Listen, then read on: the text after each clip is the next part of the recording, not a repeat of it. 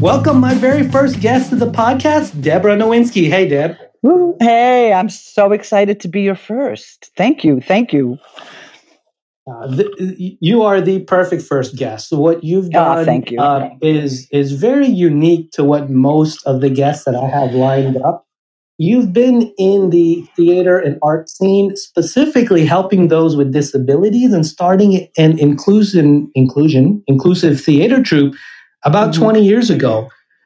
You are helping those with disabilities, being inclusive. You've also recently served as a chair for the city of Houston on the emergency management committee. The commission for people with disabilities. Yes. Yep. So you started a theater and you've taken your experiences there and continued your impact on the community with the city of Houston. And you're also an award-winning Barbara Jordan Inclusive Award here recently, right? From my book that I wrote, Your Role in Inclusion Theater, which you can get at Amazon. Nice. We'll have a link to that in the show notes as well. Thank you. So why don't we start with Dionysus? What was and is Dionysus, and what motivated you to start Dionysus? Well, Dionysus was a nonprofit, 5013 theater, which brought in actors with disabilities and those who are non-disabled. It was the only inclusion theater in Texas for 21 years.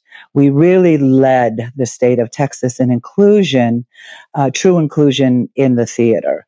I founded Dionysus because I was really tasked by my son, Dustin, who at the age of 15 died of cancer. And right before he died, he tasked me with the following. He said, Mama, I don't want you to get mad at people because some people's souls haven't evolved. You are here to educate to the soul. Now that's pretty heavy coming from a 15-year-old and a mother who was in trauma and grief. So when he died, I wanted to do something that honored what he said, which was to educate to the soul.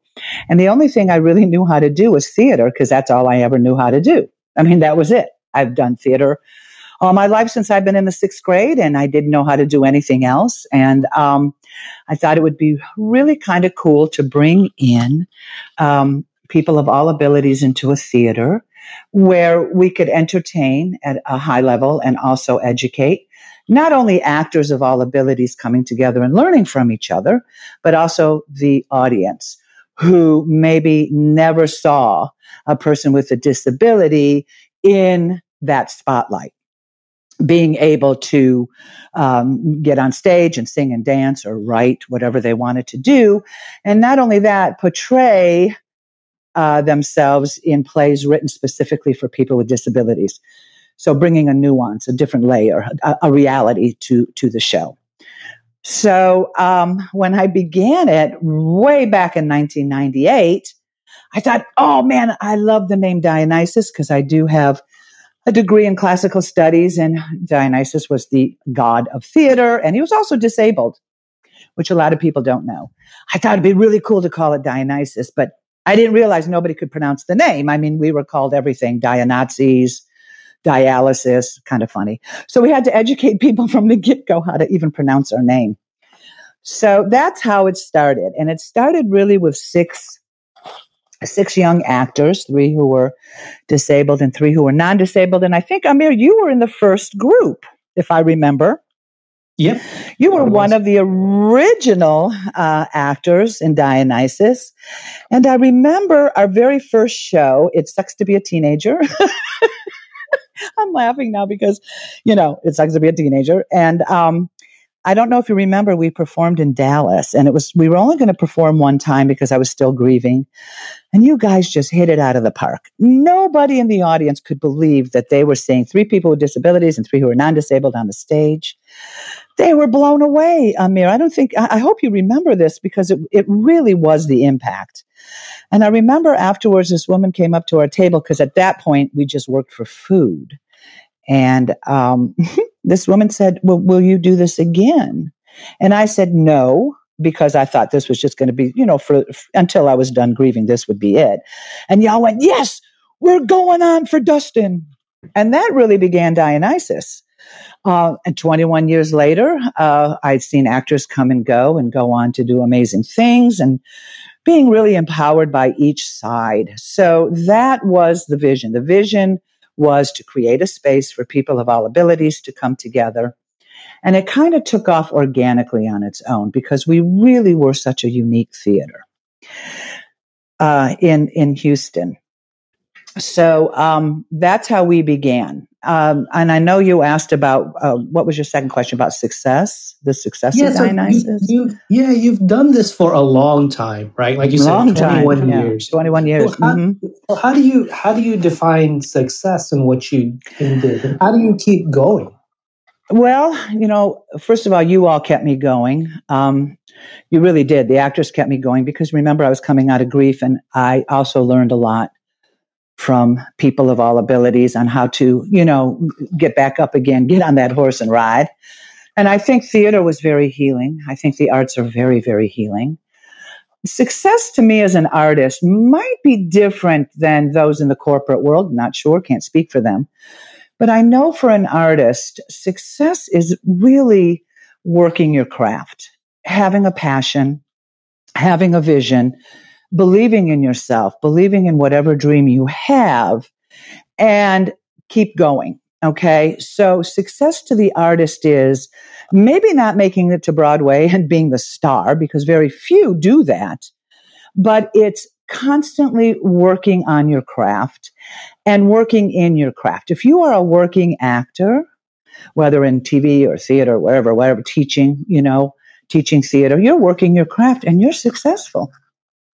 So it's how you really define, how am I going to take my passion, take my vision, and keep going with it? Not so much for the money, because if you go into the arts for the money, you're already in trouble. We have a different way of looking at success. We have our successes, like I said, having the passion, being appreciated for what we do, being respected for what we do. Getting paid is great, but it's also getting on that stage or wherever, costuming, whatever you want to do, and really working it. No matter where, no matter what, whether it's a small theater, big theater. For Dionysus, my success was twofold. One, it was empowering the actors on the stage that they learned from each other, and I think you all did. And also the audience, changing their lives on how they felt about people with disabilities. Walking out of that theater saying, I will never look at a person with a disability in the negative way again. I can be their friend. And that to me was success, Amir. It was lovely. We won all the awards that we've won, and really we've won plenty of awards. That was lovely. That was a nice, icing on the cake of success. But the success for me was running this theater that had passion with it and living our mission of inclusion, and getting everybody on board with that vision. That to me is success. That to me. So, what's very interesting about theater versus many other fields, like you said, in corporate America or people who work jobs, is there was a lot of hours we put into practice, right? We would meet 3 or 4 times a week. We would meet from like 8 to 10, 8 to 10:30. I wouldn't get home till late at night. I would have to memorize a script. So sometimes it didn't seem like it on stage. But there was week and months of preparation that went into one show that lasted 1 hour. And how do you describe that process of being patient with us, right? And choreograph and teaching us how to sing and dance and say our lines. It seemed to be a lot of work for an hour on the stage. Yeah. First of all, you'd have to define patience with me, because you know my temper.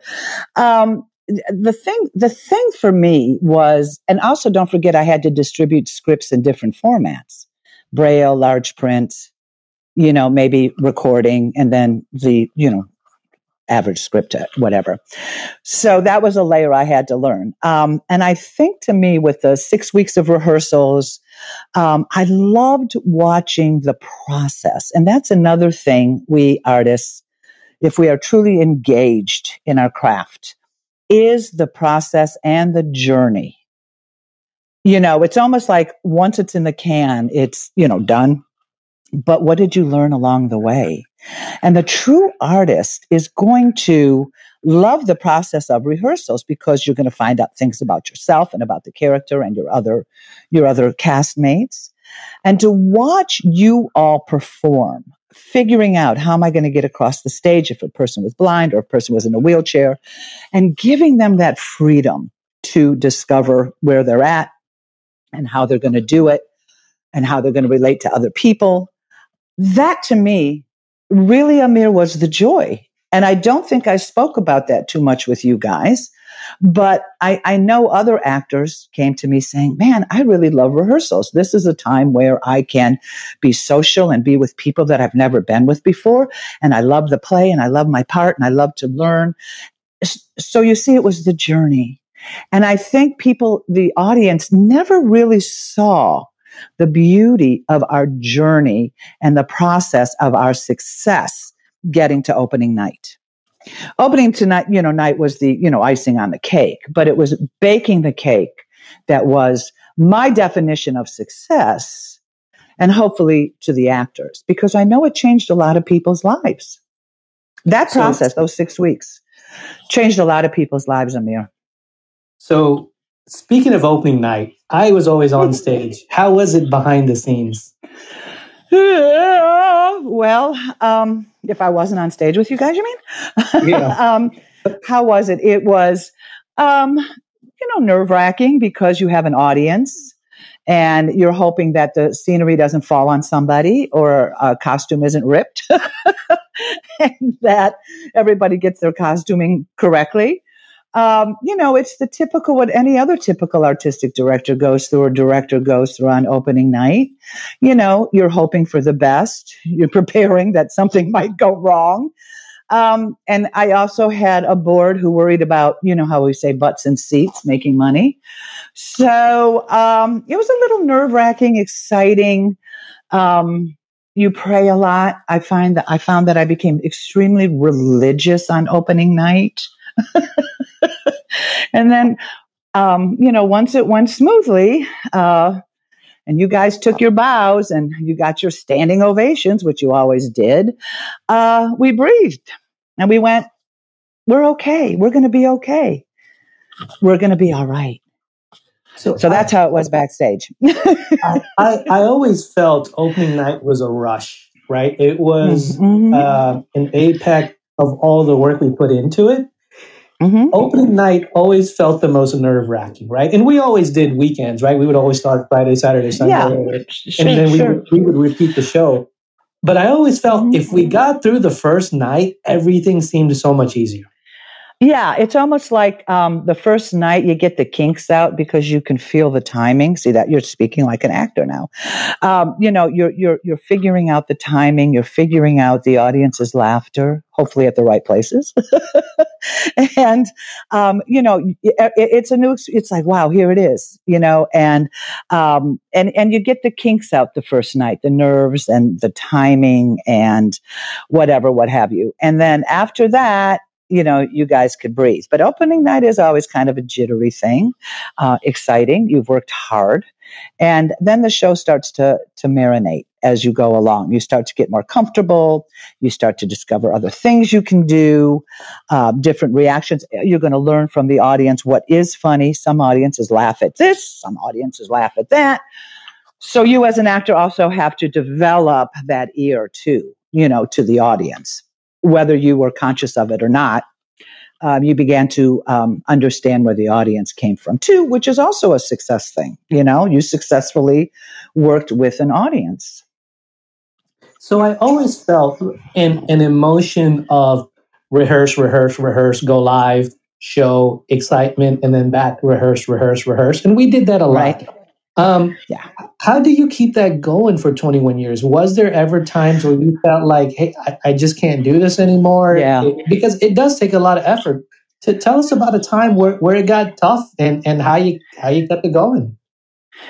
I think, to be honest with you, towards the ends, maybe in my 19th year, I have to say my 19th year, around there, I started getting very tired, Amir. I had written all the shows I'd wanted to write, along with Glenn, who wrote music, or other people I worked with. We produced every show that we ever wanted to produce, whether it had a disability focus on it or not. Like when we did Pirates of Penzance, we just did it to do it. And I think towards the end, I was like, oh my gosh, I'm exhausted. I can't think of one more show I can produce, one more play that I want to write about. And you just get to the point where you're just burned out. You're just creatively burned out. So I started to think in my 19th year, maybe it's time, I had founderitis, and maybe it was time, for me to really do other things. Now, I was also involved in other things with the disability community. I was involved in emergency preparedness for disasters and other things, writing a book. So there were other things that I really wanted to do. And I just think you just get to the point where you just crash that wall.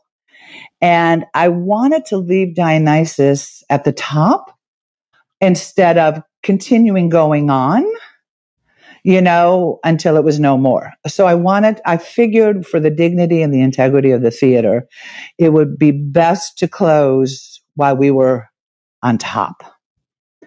And as sad as it was, and it was a sad decision. It really took me 2 years to process it. But I also knew in my heart it was time. Timing in the theater. And I would be okay with it. But that took me a 2-year process. Do you know what I'm saying? And when I closed it. And I'm really proud of what we did. And then Harvey hit. And our place that we were at was totally swamped. So it was a good sign. It was the right moment to close. And now, of course, with COVID, I don't know how theaters do it. God bless them. Oh, God bless them. So I closed when it was ready. You open when you're ready, and you close a show when it's ready. And that is basically it in a nutshell. And it was a successful run. Yeah, like you said, I was one of your first actors in the troupe, and I think I acted with you for about 6 to 7 years. Some of the coolest things I got to do was I got to leave a legend of my singing, which was like really awesome. My name lived on in the troupe forever. I think they told people don't be Amir. That's what it was. It was don't sing like Amir. Yeah. So you just put me in the back dancing for all the singing parts. But that was cool. I learned how to dance. But one of the other coolest things I got to do was I got to go through the audience and collect money at the beginning of a show, acting as a hobo. I remember that. I do. And you always had to keep the security guards at bay, letting them know it was part of the show instead of arresting me. Well, you were so good. You were so good at it, Amir.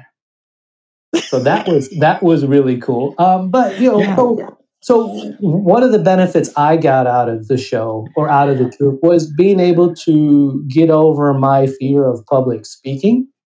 But not only the fear of public speaking, but into the habit of preparation, right? Mm-hmm. Because there was a lot of prep that went into our shows.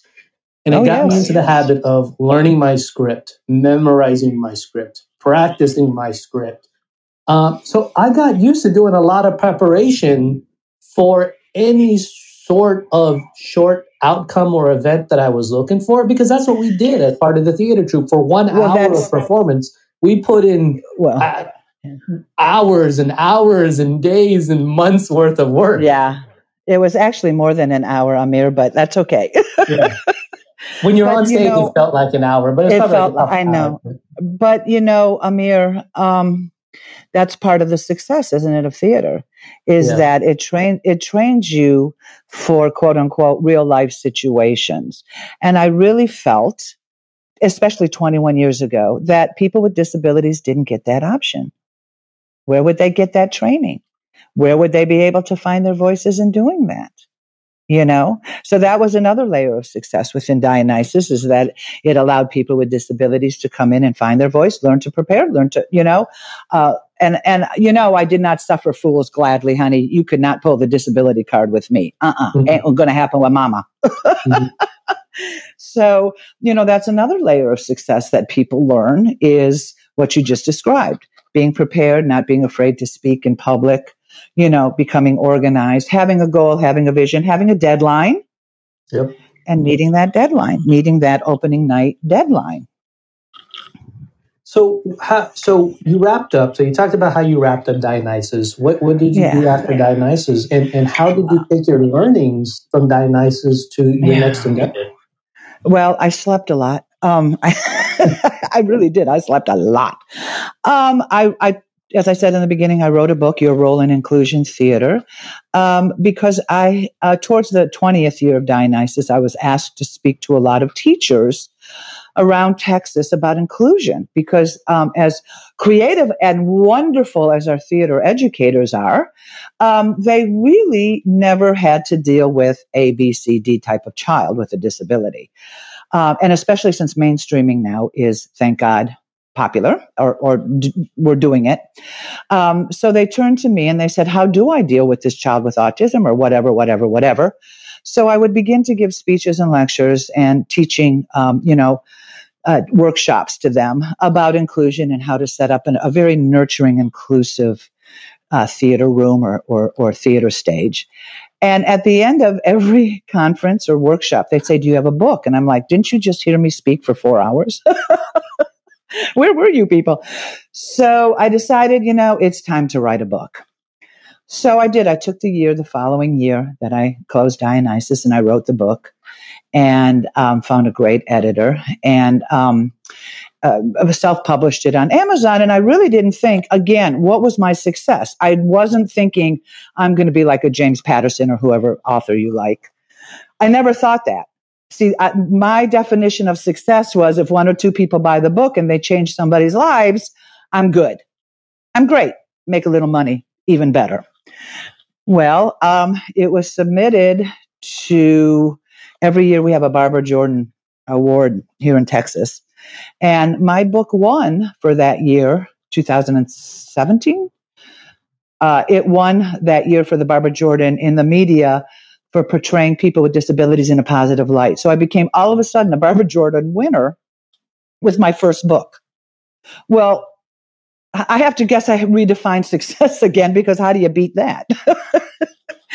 And so since then, really, I have been doing, the book, and also still involved with emergency preparedness for people with disabilities, especially during hurricanes or disasters. And I'm just living my life, Amir, living my life. So that's really cool, right? To see how you were able to continue and progress what you did with Dionysus outside of Dionysus, right? To add that continuation of your work and effort in a different format. Yeah. Yes. I still consult, when people have problems or issues or need advice or creative ideas, I'm still available. People still remember me. And that's good. And I'm, that's good that I'm still working it, but I'm not like overworking it, because I'm much older. So one thing I always like to ask, tell us about a time where something didn't go so well. And it could have been us not knowing our script, completely missing pages on stage. Yeah. Or it could be, anything. Tell us about a time where something didn't go so well, and how you steered it in the right direction. Well, I remember having more trouble with the non-disabled actors than with my actors with disabilities. I really did. I had more trouble, probably not the majority, but a few. I'm going to go over now because everything happens in the theater. This is just a common among artistic directors. This actor's starting up, or this actor's not working well. This actor isn't playing. He doesn't play well with others. But I think what I want to talk about is how the creative has to deal with the business end of things, because it's called show business, and how we artistic directors have to also get over to the left side of our brains and deal with money. And I think that was always an issue with me, Amir, because I think creatively. I think creatively. I never really swim in the math part of my brain, ever. I rarely dip my toes in that end. And I remember that was so hard for me throughout Dionysus, writing grants and asking for money. And even though I had an executive director and had a great board, I had two wonderful accountants and I had a CPA because I have a severe math disability. So I knew I had to somehow, make a reasonable accommodations for me so the IRS didn't come knocking on our door. So I had to learn at a very early time in Dionysus on how to reconcile the books at the end of the month. And this is before I got an executive director. And I'm telling you, it was excruciating. It was painful. And I mean, if I was off 5 cents, the accountants would call and go, "Where does this 5 cents go?" And I think that was the bad side, to be honest with you, is having to go over to that left side of the brain and sitting down and working with the math and working with the grants, making sure the money came in. I think we were one of the few quote unquote theaters in town that tried to pay their actors. I really felt that my actors, it wasn't a lot of money, but it was respect money. And I really felt that it was important that my actors got paid something, a little bit, because they were working so hard. And I was grateful. There was always that gratitude there. So I think if I have to define what a bad is, it would have to be doing the business end of it. Yeah, and I think we all feel that at times, right? Is we all got to take on a task that we're not used to or don't like doing. Yes, took me out of my comfort zone. Yeah. And that was bad for me. But you know what? I learned, and now I'm not afraid of a number. I could take on any number now. So as far as working with the actors, I can't think of anything bad.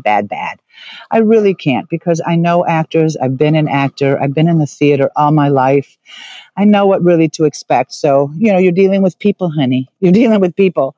But so there were some good times and bad times. But the other part was the math. I'd have to say the business end.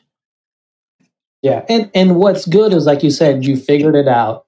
You got some support as or when you needed it. And you were able to make it work, right? It was tough, but you got it. Yeah. I think we were, in 21 years, we never bounced a check. And we were always in good stead, which is amazing for a theater. So somehow I did it right with the executive director, the two accountants, and the CPA. So we did good. But that was a learning experience for me. That was pretty hard, One of the coolest things we also got to do as the troupe is we did the first show at the Hobby Center here in Houston ever, right? Yes. We opened the Hobby Center. We did a lot of firsts. Dionysus was really the first troupe to go into the Hobby Center.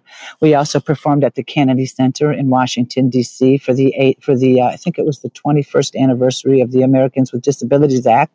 We were brought in by President George Bush, the old man, 43. And so we did a lot of firsts. And of course, being the first bringing in people of all inclusions was a first for us too, for Dionysus. Nice. Hey, so as we start wrapping this up, if you could summarize some of your keys to success, right, that we can all take away and implement, what would they be? It may be one, it may be a couple. how would you summarize some keys to success that you found? Well, don't let anybody, your dreams aren't for sale. So you grab your dream, it's yours. Don't let anybody take it. Don't let anybody talk you out of it. Have a passion, have a vision, have a goal, have a mission you live by, and live by it. You know, creative people are important for society. I know it's the hardest business to be in for many, many reasons, but don't let anybody stifle your voice. And enjoy the journey, you know, as an artist, enjoy, or even, you know, as a business person, enjoy the journey you're on, because you're going to learn so much about yourself and so much about other people. And money is not the goal. It's great, but you're going to miss so much if you don't have your passion and your priorities straight, you know. And also for me, seeing actors such as Amir having a podcast, and other actors, both with disabilities and non-disabled, going on to such successful careers, helping people. You know, I'm one proud mama. You know, I've done good. You know? Yeah. Yep. And like you said, hey, there was a lot that I learned from it in terms of preparation, in terms of public speaking.